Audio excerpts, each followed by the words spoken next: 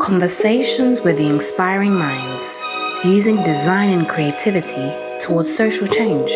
This is Design for the People with Greg Bunbury.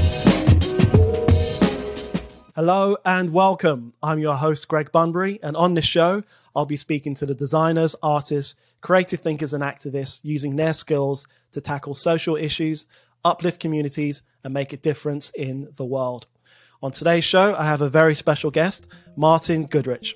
Martin was the co-founder of the Freeform Community Arts Trust, established in 1969.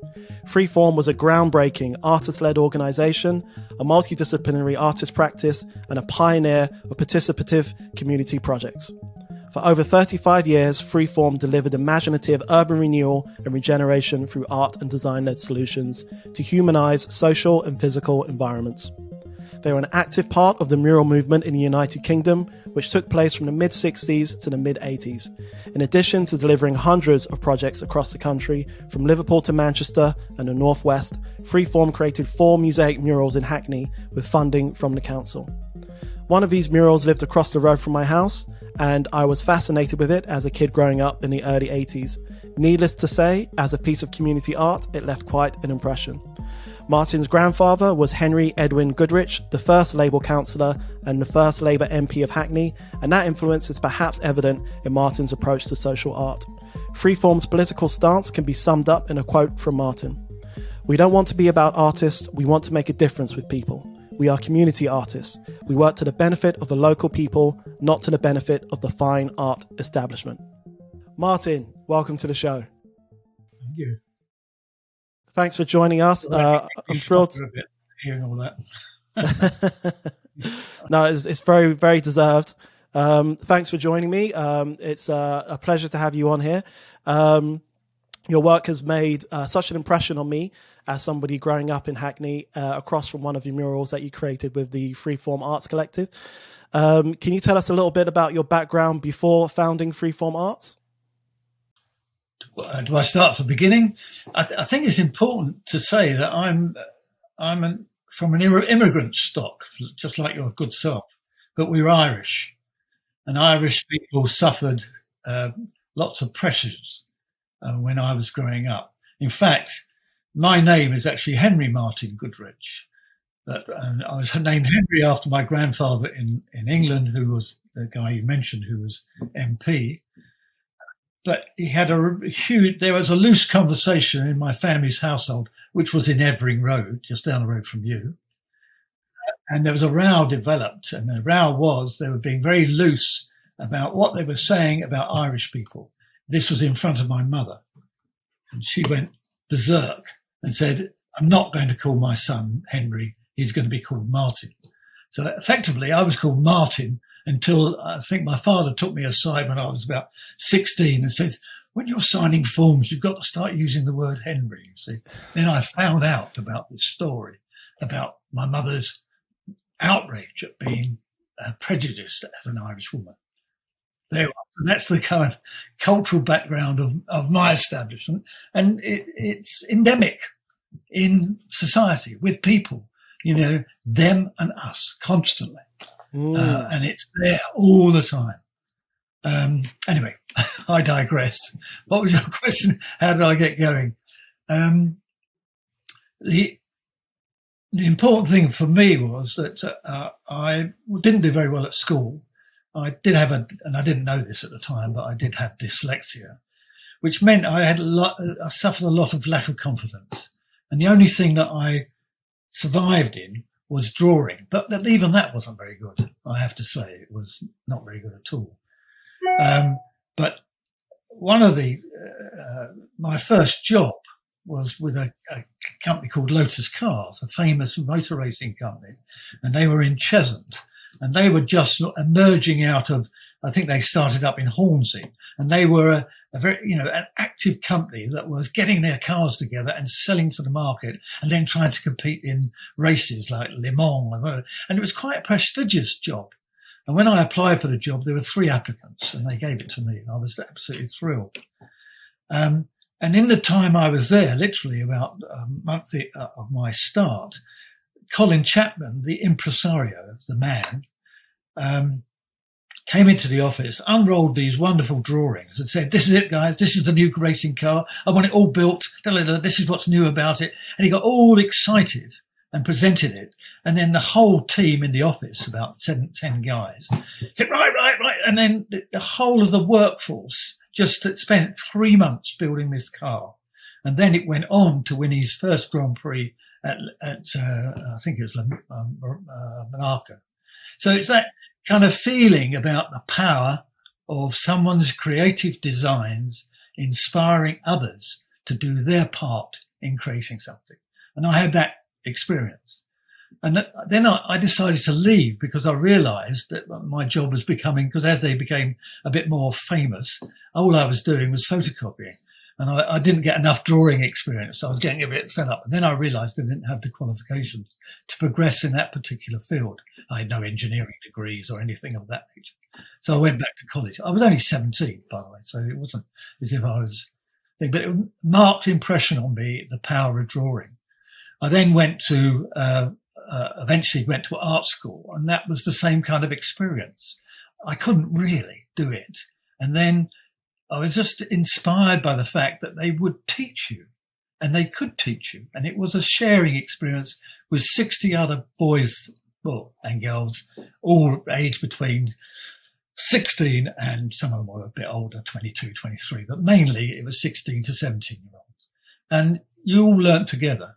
And you can quite easily see within the context of people's drawings is those people who had drawings which looked fantastic, you began to realize that they weren't.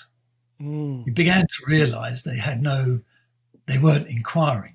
They weren't searching. They were just doing what was in their head. And it was like they were stuck in their own head environment of creative. But they were the people I thought, they were bloody marvelous, fantastic drawings. And so I was eventually picked. There was this is probably too much detail, but there was everyone was asked to do a big painting, and all the paintings were put up around the wall, and then all the students were asked to select the best paintings, and everyone selected what they thought were the best paintings. And then the staff said, we're going to select what we think are the 5 best paintings. And mine was one of them. Now, mine wasn't one of the kids, the students' drawing, and I was absolutely flabbergasted.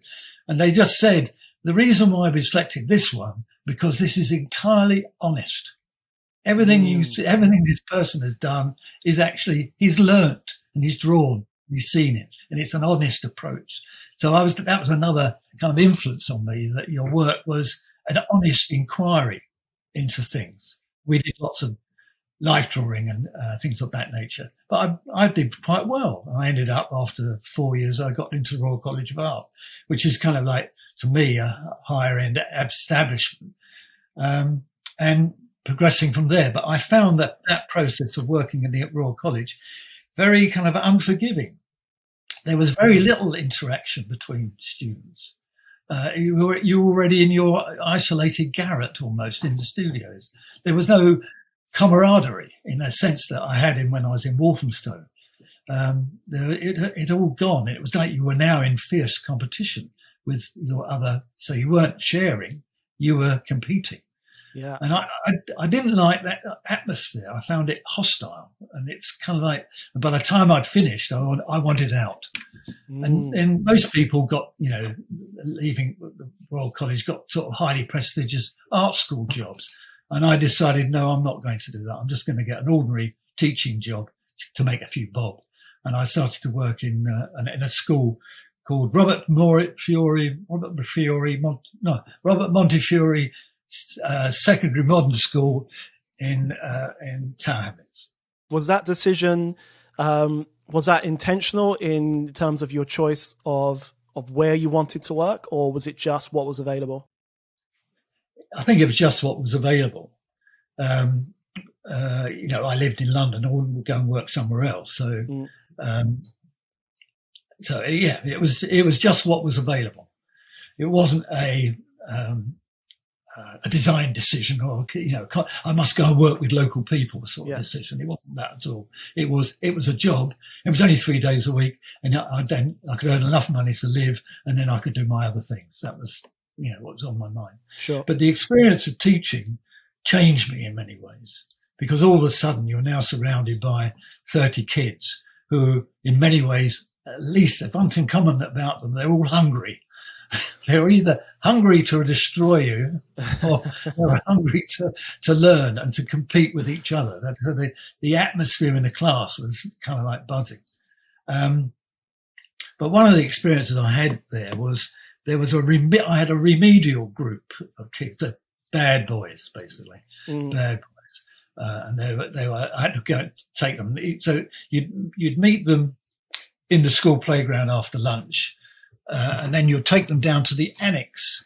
But bearing in mind that this annex, which I went to, when I got there, none of the keys the headmaster gave me worked. The classrooms inside were just full of junk. So eventually I got in through a caretaker, and I got all these kids to start clearing out the classroom, completely emptying it so it was empty. And we put it all in the playground. The caretaker getting mad at us. You can't do that. You can't do. And well, what am I going to do? I've got to have a space to teach the kids. Blah, blah, blah. And then once we got in, because we didn't have any art materials or anything, I had a bit of chalk. I said, right, you can now start drawing your experience on the walls. So I did that, and it was caused outrage in the school that I was actually, encouraging kids to do vandalize, effectively, what they saw. But I was saying, well, artists are about invention, creating opportunities from next to nothing, and then building them up.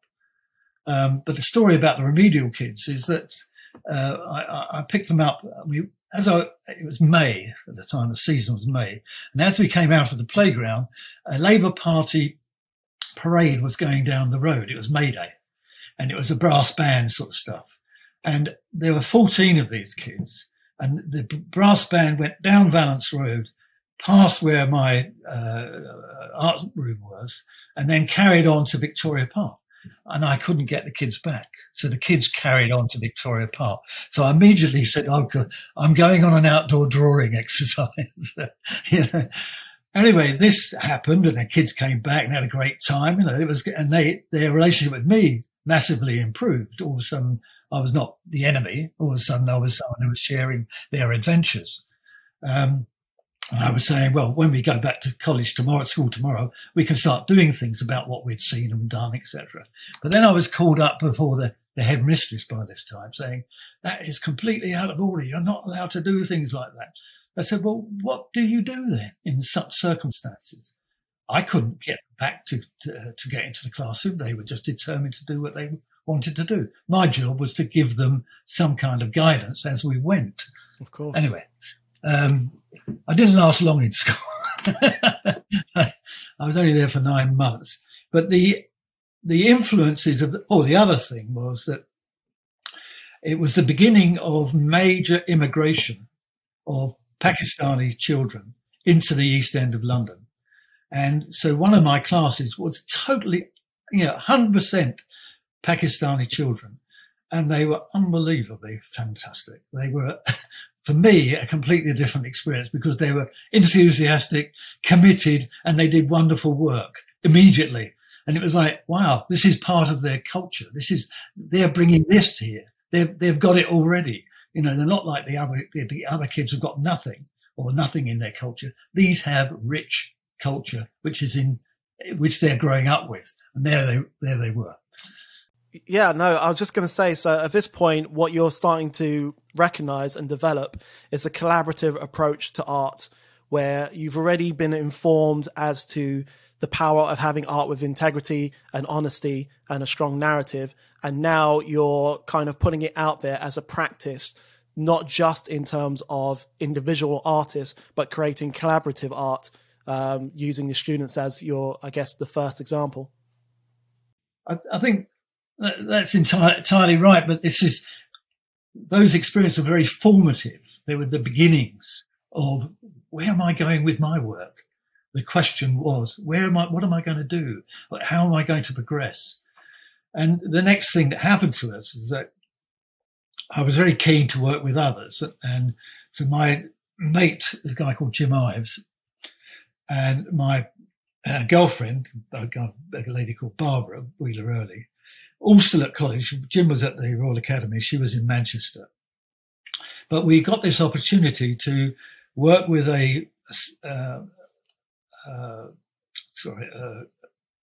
sorry, I can't get the word out. To work with Art Advisor in Redbridge. Oh, no, it was in Redbridge, and he was kind of like listening to us, almost like pub talk, and saying, "Well, why don't you try to do something in schools with this kind of view?" I said, "Well, okay, well, give us an opportunity." So he did, and he got this project together and it said, "Introducing Colour to the School Environment." That's what the subject was. And so we went ahead and we designed over the summer a whole, I don't know, at least 20 different designs for colour in the school environment. And we were on a high. We thought this was fantastic. I mean, I was really excited. And we did a presentation to the school and put the exhibition up. And it was quite clear of the divide. You had the enthusiastic teachers and a few of their LinkedIn pupils who were going, "Oh, all right, mister. Yeah, okay." But the rest of the kids were going, "Nah, not in our school. No, we don't want this." And it was quite clear that we had brought our ideas, but we hadn't conversed with them. And so we then, that night, literally, we were doing a presentation to the Arts Council and all the big dignitaries the next day. And we rewrote our bid saying, art towards a live environment. And we said we didn't want to do any of this work. What we wanted to do was to work in the school for 3 months and come up with combined ideas involving the staff and the kids so that they could have their part to play. And that project really was a deciding point of where we were going. And when we came back, we did the exhibition, we got the usual sort of patronising stuff, but they rejected it. But they said, "You can do a little bit of it. You can do this bit down here by the toilets," sort of thing. We said, "No, we're not doing that. We think we should be working with the school pupils and the staff towards improving the environment using colour. We need to engage with them." So that was the beginning of where we were at. In making the pivot to creating art in a social context, would you say it just kind of evolved out of your experiences in education, or was there a moment when you just sat down and went, "Okay, this is the direction we're heading in"? No, it's a slow evolution, because you have to try and earn a living. I was working in a factory, owning a few bob, and my other mates were still at college. So it was kind of like, it was about, you can't concentrate 100% on all of this. So the next opportunity we got was that one of the art advisors we got to know said, "Oh, there's this old building down in Plaistow, which you could probably use as a studio." And so we went there and we couldn't believe it. It was absolutely wonderful. In the middle of probably one of the last war-damaged derelict sites in Plaistow, surrounded by rubble, which was a natural kids' playground. So what happened there is we go, "Oh, great, this is an opportunity to do all our perceived work in the studio." But the kids made such a nuisance of themselves, running up and down the roof and all the rest of it. "What are you doing in there, mister?" Constantly, that we had to address them. So this was the next chapter. We had to do something about this because they're driving us nuts. So eventually we started playing football with them, and that, eased things. And then, "But what are you doing in there, mate? Come on, tell us what you're doing." I said, "Well, we'll let you in for an art class on a Wednesday evening."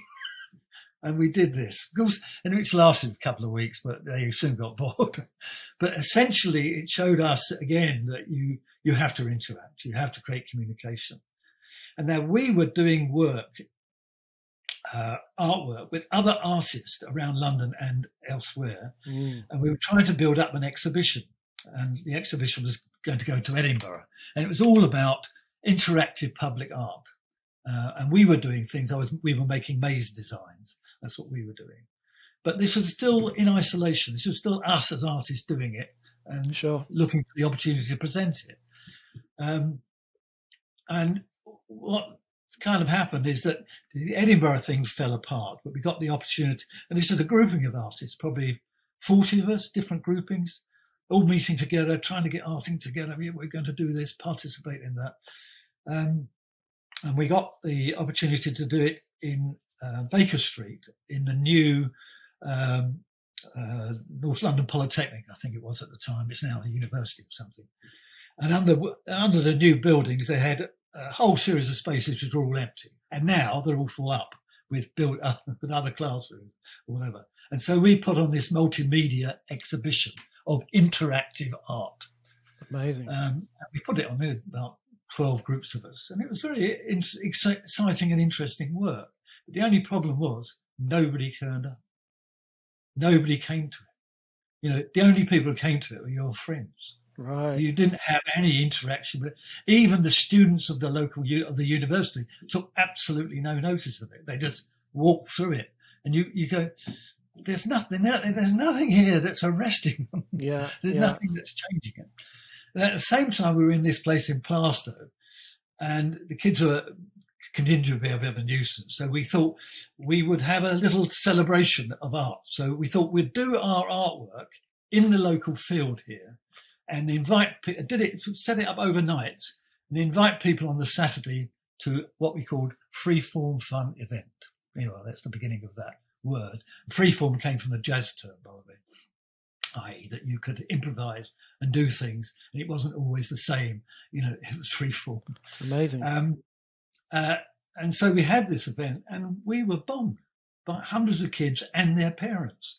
Well, I probably did the most embarrassing mural in my whole of my life, with these kids running riot and throwing paint everywhere, and et cetera, et cetera. But we were beginning to be turned on. This was a very exciting event with lots of other community arts organisations getting involved. When I say lots, you talk about 3 or 4. But there might be 1,000 people who attended this party, if you like, in the field. But we had the wit to do a circular around the street. Now, by this time, we'd won all the credibility with the kids. We'll take that. We'll get my mum to sign it. Blah, blah, blah. Anyway, we probably had the best result on a circular or sort of a questionnaire ever, an 80% return.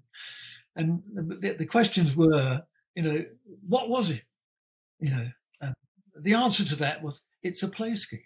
Now, here we were artists thinking we were creating an art event, and their view of it was a play scheme. I'd never heard of it. That's interesting.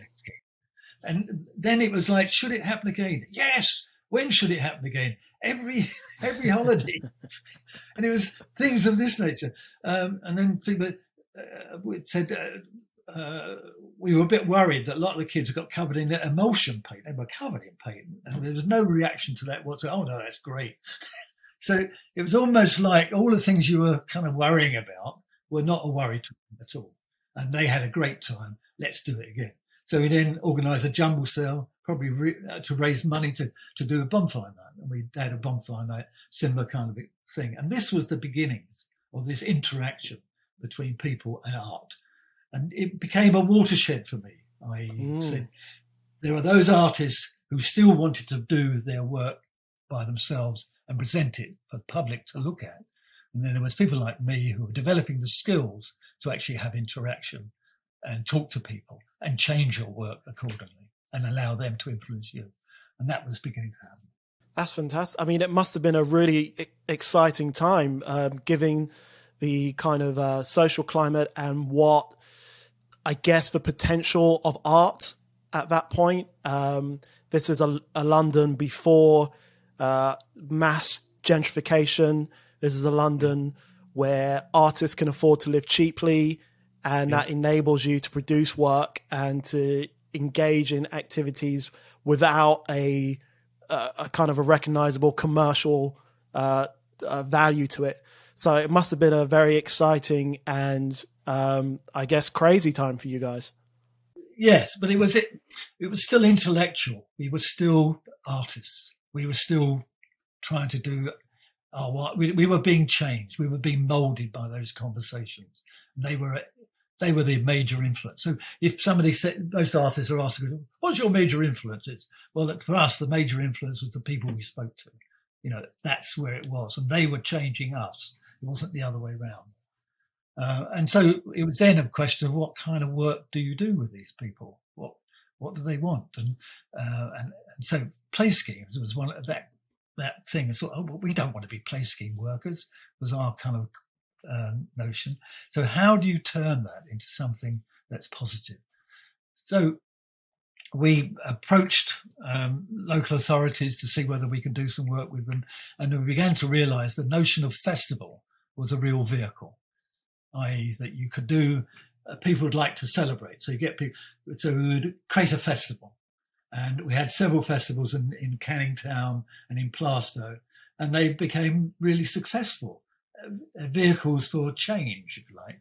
And the local authorities then started to take notice, because all of a sudden it was the whole of that street was actually saying, we want to do something like this, as opposed to we don't know. Yeah.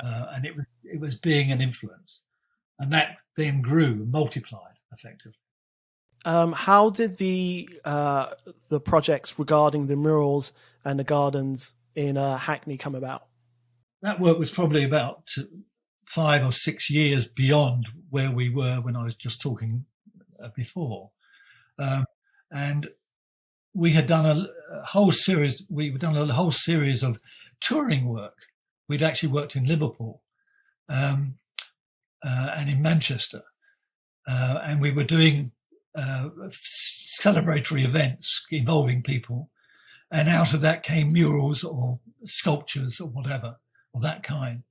And we were trying to persuade Hackney Council that this could happen in Hackney, particularly to the derelict sites and there were hundreds of them that existed in Hackney which hadn't been developed. There was nobody interested in them whatsoever. And at that time, the Labour Party or the Labour government had introduced, I'm trying to remember the name, Urban Programme. The Urban Programme was a means by which government money could come to the local authorities to develop. But written in the Urban Programme, they were also saying it had to engage local people and involve them. So that was our key. We were able to say to the local authority, we can engage local people to create changes in the neighbourhood. So I have to say, it took about 3 years to convince them. It didn't happen already, but eventually we had the support of the planning department of doing this, because one of the guys in the planning department had also been in Liverpool and seen what we'd done there and realised this could happen in Hackney. So they then said, choose some sites in which you would like to do some changes, and they pointed us in a certain direction. And out of that came the project that you're talking, that you live with, which we called the Island on Evering Road. I remember it as Evering Road because that was part of my social history. Yeah, of course. Yeah.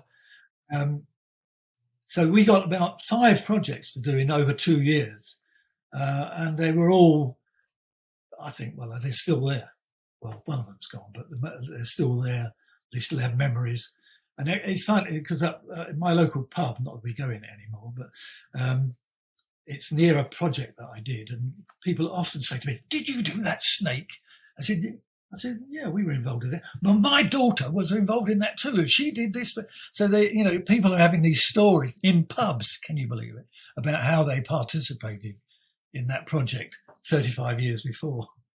Fantastic. I guess the biggest thing for me with those murals is, even though I was a kid at the time of seeing the murals and being around the murals and playing around the murals, I didn't know anything about art beyond comic books.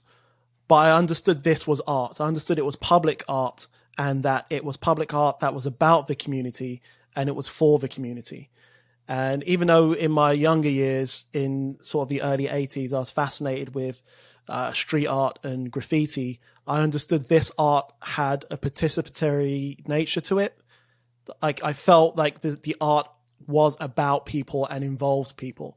What were your thinkings behind creating the murals with the community? Was there a process to it, or did you just kind of just get in there and engage people? With the Evering Road one, we became aware that there was a group of local people who were up in arms about the fact that this site hadn't been dealt with, and the council had led it as a derelict. And they were saying there was, and that group of people are represented in the figures in the mural. There are some adults in it, and they were starting a campaign. So we found about them. We had meetings with them, and then together we decided what we could do about transforming that particular site. And they said, "Oh, let's paint a mural." So, and what's the mural should be about? What would be the images? Oh, well, I want it trees and, having good times. And so it all came from the conversations we had with the adult group with their children. So those people still exist. They're probably my age now, but they're there, and that's how it came about. It's a big tree in the image, and it's kind of like that's a tree, a symbol of unity. And we're all underneath it, and we're enjoying the thing underneath it. And then there's all the housing, and there's all kids enjoying themselves. And we've removed the dereliction that was there in front of it. So it was a positive thing. And one of the things that you mentioned that is probably worth expanding on is the idea of funding for your projects, because for artists working today, or socially focused artists, funding is always going to be a challenge, and in some cases a sticking point in terms of getting your work out there. So was there a process by which you got better at seeking funding, or was it something that you just learned as you went along? Well, we got involved, and I was the co-founder of a thing called the Association of Community Artists. So we realised that there wasn't just us doing this kind of work. There were groups of artists all over England, and they were poorly represented in terms of the arts establishment. And quite frankly, the arts establishment is even more so today, extremely establishment, and I would say right wing. However, they would deny that totally. But they're about themselves. That's what they're about. And their genius and their ideas and everything else. And so this collaboration of groupings of people was there to lobby the Arts Council to recognise this work was going on. And it was a very effective lobby. And then the Arts Council wrote a report, which took 2 years to be written, of course. But the basic recommendations of that report was there should be a sum of money in the Arts Council set aside for this community arts development work. And from that, lots of groupings like us, Freeform, got our first real grant aid. It was a lot of money in those days. It was £14,000 for the year. And that was like, yeah. But with that recognition, and lots of other groups got exactly the same thing, you had a little bit more power to persuade your local authority. So I was explaining about the whole thing about the urban programme. A similar example of that was when I went to work in North Shields near Newcastle, and they had urban programme money, but they didn't really know how to meet the criteria or that are set by the government for getting people involved. So the way they were doing it was, we'll build a youth club. And so what? Yet another youth club? It's kind of scenario, and we run it with the normal staff. And it was clear that they wanted something different. They heard about us. They asked us to come up, and I did 2 feasibility studies of how they could create a garden involving people in a housing estate, and then how they could animate the fishing community to environmentally improve the bankside of North Shields Fish Quay. And we did those projects, and they were enormously successful. I mean, the Fish Quay Festival, in its 3rd year, was claimed by the press to have over 1 million people attending. I was sceptical about that, but it was well over 500,000 people attending the festival in North Shields. Wow. A nowhere place, effectively. But we then led to art it led to public art, it led to designing street furniture, all themed and conditioned, all involving local people and local fishermen. I remember my meeting with the local fishermen was quite interesting. They were typically sceptical, as they would be now. You know, what's art got to do with me? And I just said, well, what happened was that they had an emblem on their tie, which is two fins swimming fish. So I said, I said to the chairman, look, if I could take your tie and blow it up 100 times and put that image on the bankside in mosaic and concrete and everything else.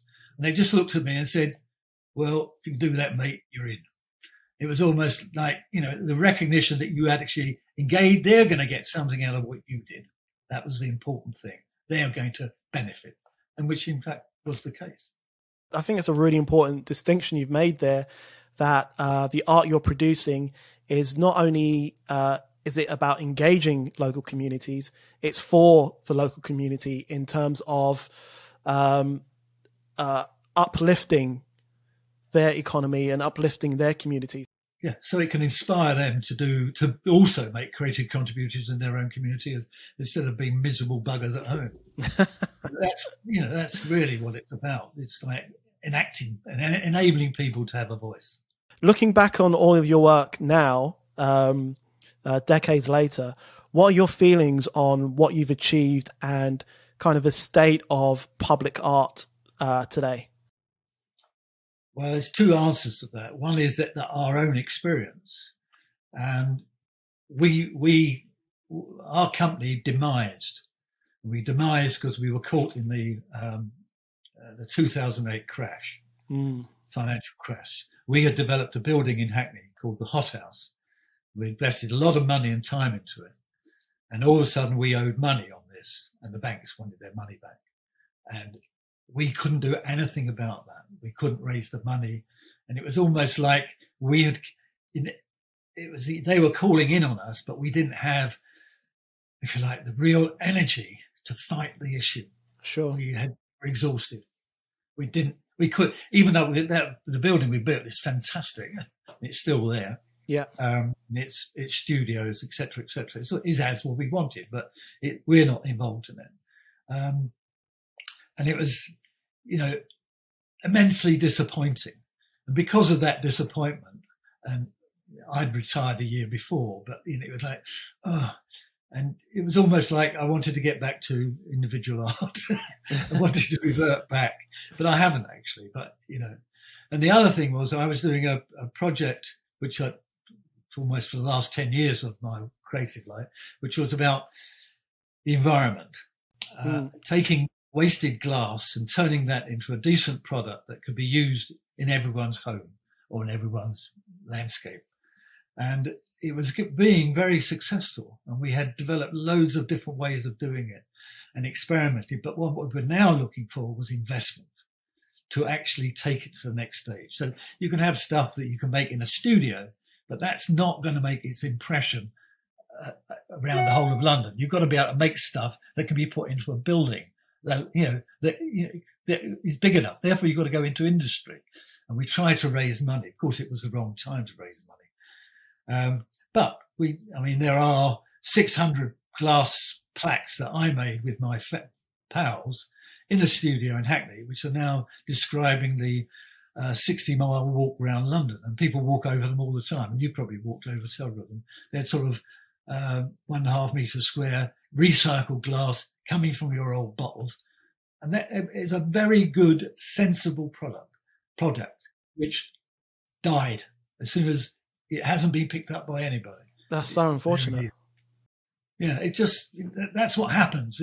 People, if you can't convince people, and money, people just, the money world, oh God, I don't want to go there, it'll drive me nuts. What are your feelings on public art today? So we've had a year where there have been a lot of conversations about public art and how we create public art, how communities come together to influence public art that goes up. And after a tumultuous year politically and socially, what are your thoughts on the public art scene today? I think it's reviving. I think the Black Lives Matter, the notion of collective protest is so important, because in a way, all of our projects were about that in a very minute scale. And it's getting a voice is what it's about. And essentially, for the last 20 years, England people have lost their voice. They're not represented by anybody, and they haven't got it. So I think the only way you could do it is not through government, not through local authorities, but through your own endeavour, by coming together in various ways with different causes. I came across one of your art things. The billboards. Billboard. And I went, wow, I didn't know what it meant. But I thought I should inquire as to what it means. So it's kind of, you look and go, hang on, what's that saying? It's not saying the usual thing that an advert is saying. So it must be saying something different. So this is good. So to me, it's about the new arts community taking responsibility and doing things that are going to affect their lives and the lives of their friends and families, and grow into being more culturally engaged in creating the new future. It's not about politicians. They can't do bugger all. They haven't got any creative nous whatsoever. Creative people create the germs, and we've got to do it more. I think the art school, for me, I was so privileged. I grew up, I went to art school for 7 years, and I was paid to be there. Okay? You ask that of a kid today of 17, 18 going to, they've got to pay £36,000. And then, it's a real chore of, and it's kind of, all that is politicians playing with the money. And I think they're playing totally the wrong way. So that thing was brought in by Wilson in the Labour Party government. Free education, free national health. And you think we're applauding the national health at the moment. They do a fantastic job. But they're doing a fantastic job in the crappiest of circumstances ever, with money being taken out of them left, right and centre over the last 20 years, and all privatised for people to make a few bob on. You go, this is entirely wrong, all this, and it's up to us. We have to protest. We have to come alive. It's the new generation has to pick it up. Yeah, just by inspiration alone, the work that you guys have done in the past has paved the way for us to use creativity in this way as social discourse. And so by using the example of what you guys did in the 60s, 70s and 80s, it gives us a framework to put our ideas out there. And rather than thinking of art in terms of purely, or design in terms of a purely commercial exercise or driven by clients and agencies, we start thinking about design and art from an entrepreneurial standpoint. And we start thinking, okay, well, how can we use our skills to influence the community, affect the community, uplift the community? So the work that you've done is an inspiration for people like me to use creativity in our lives to affect social change. Well, I'm delighted to have I'm delighted to have that response. And the fact that you live next to one of our murals, I've often wondered what that was like, but there you are, there it is. Yeah, no, it's great. It's one of the things where between the mural on Evering Road, so this is near where I grew up, and further down the road was the Hackney Peace mural, which I think went up in 1985. And between those two pieces of work, which I saw pretty much every day for almost 20 years, that informed my sensibility of what London is. When we talk about art, I think it's really important for us to view it, not just in terms of experiencing the art aesthetically or in terms of the context, but art can represent the kind of world that we want to live in. A multicultural, multi-ethnic group of people. London was a very different place in the late 70s and early 80s, but there was a much stronger sense of community and engagement. Sorry? Bring it back. Bring it back. Well, I like I say, the work that you guys have done has been such an inspiration. And based on the last year, there's so many artists now using their skills to tackle social issues and to put their work in the public eye. So hopefully this will usher in a new era of public art and discourse. But the important thing is that today's artists have this fantastic new media, the screen that we're now on. It's to use that as the means of communication. I think, the more it happens, the better. The more it happens, more conversations that happen, the better. Yeah, fantastic. Okay, well, I think that's a good spot to wrap up. Martin, thanks again for your time, and thanks again for your work. It's an inspiration to us all. For everybody watching, you're an inspiration. Well, we do our part. We do our best. I'm only responding because you inspired me. Oh, thank you. God bless you. That's awesome. For everybody watching, I'll put links to Martin's work and the work of the Freeform Community Arts Trust in the show notes. And thanks again. Pleasure. My thanks again to Martin for joining me on today's episode. His work can serve as an inspiration and an example for any creative looking to engage with the community. For full show notes and details, visit bunbury.co/podcast. That's bunbury.co/podcast. And join me again next week for more inspiring conversations with the creatives looking to change the world. You've been listening to Design for the People with Greg Bunbury.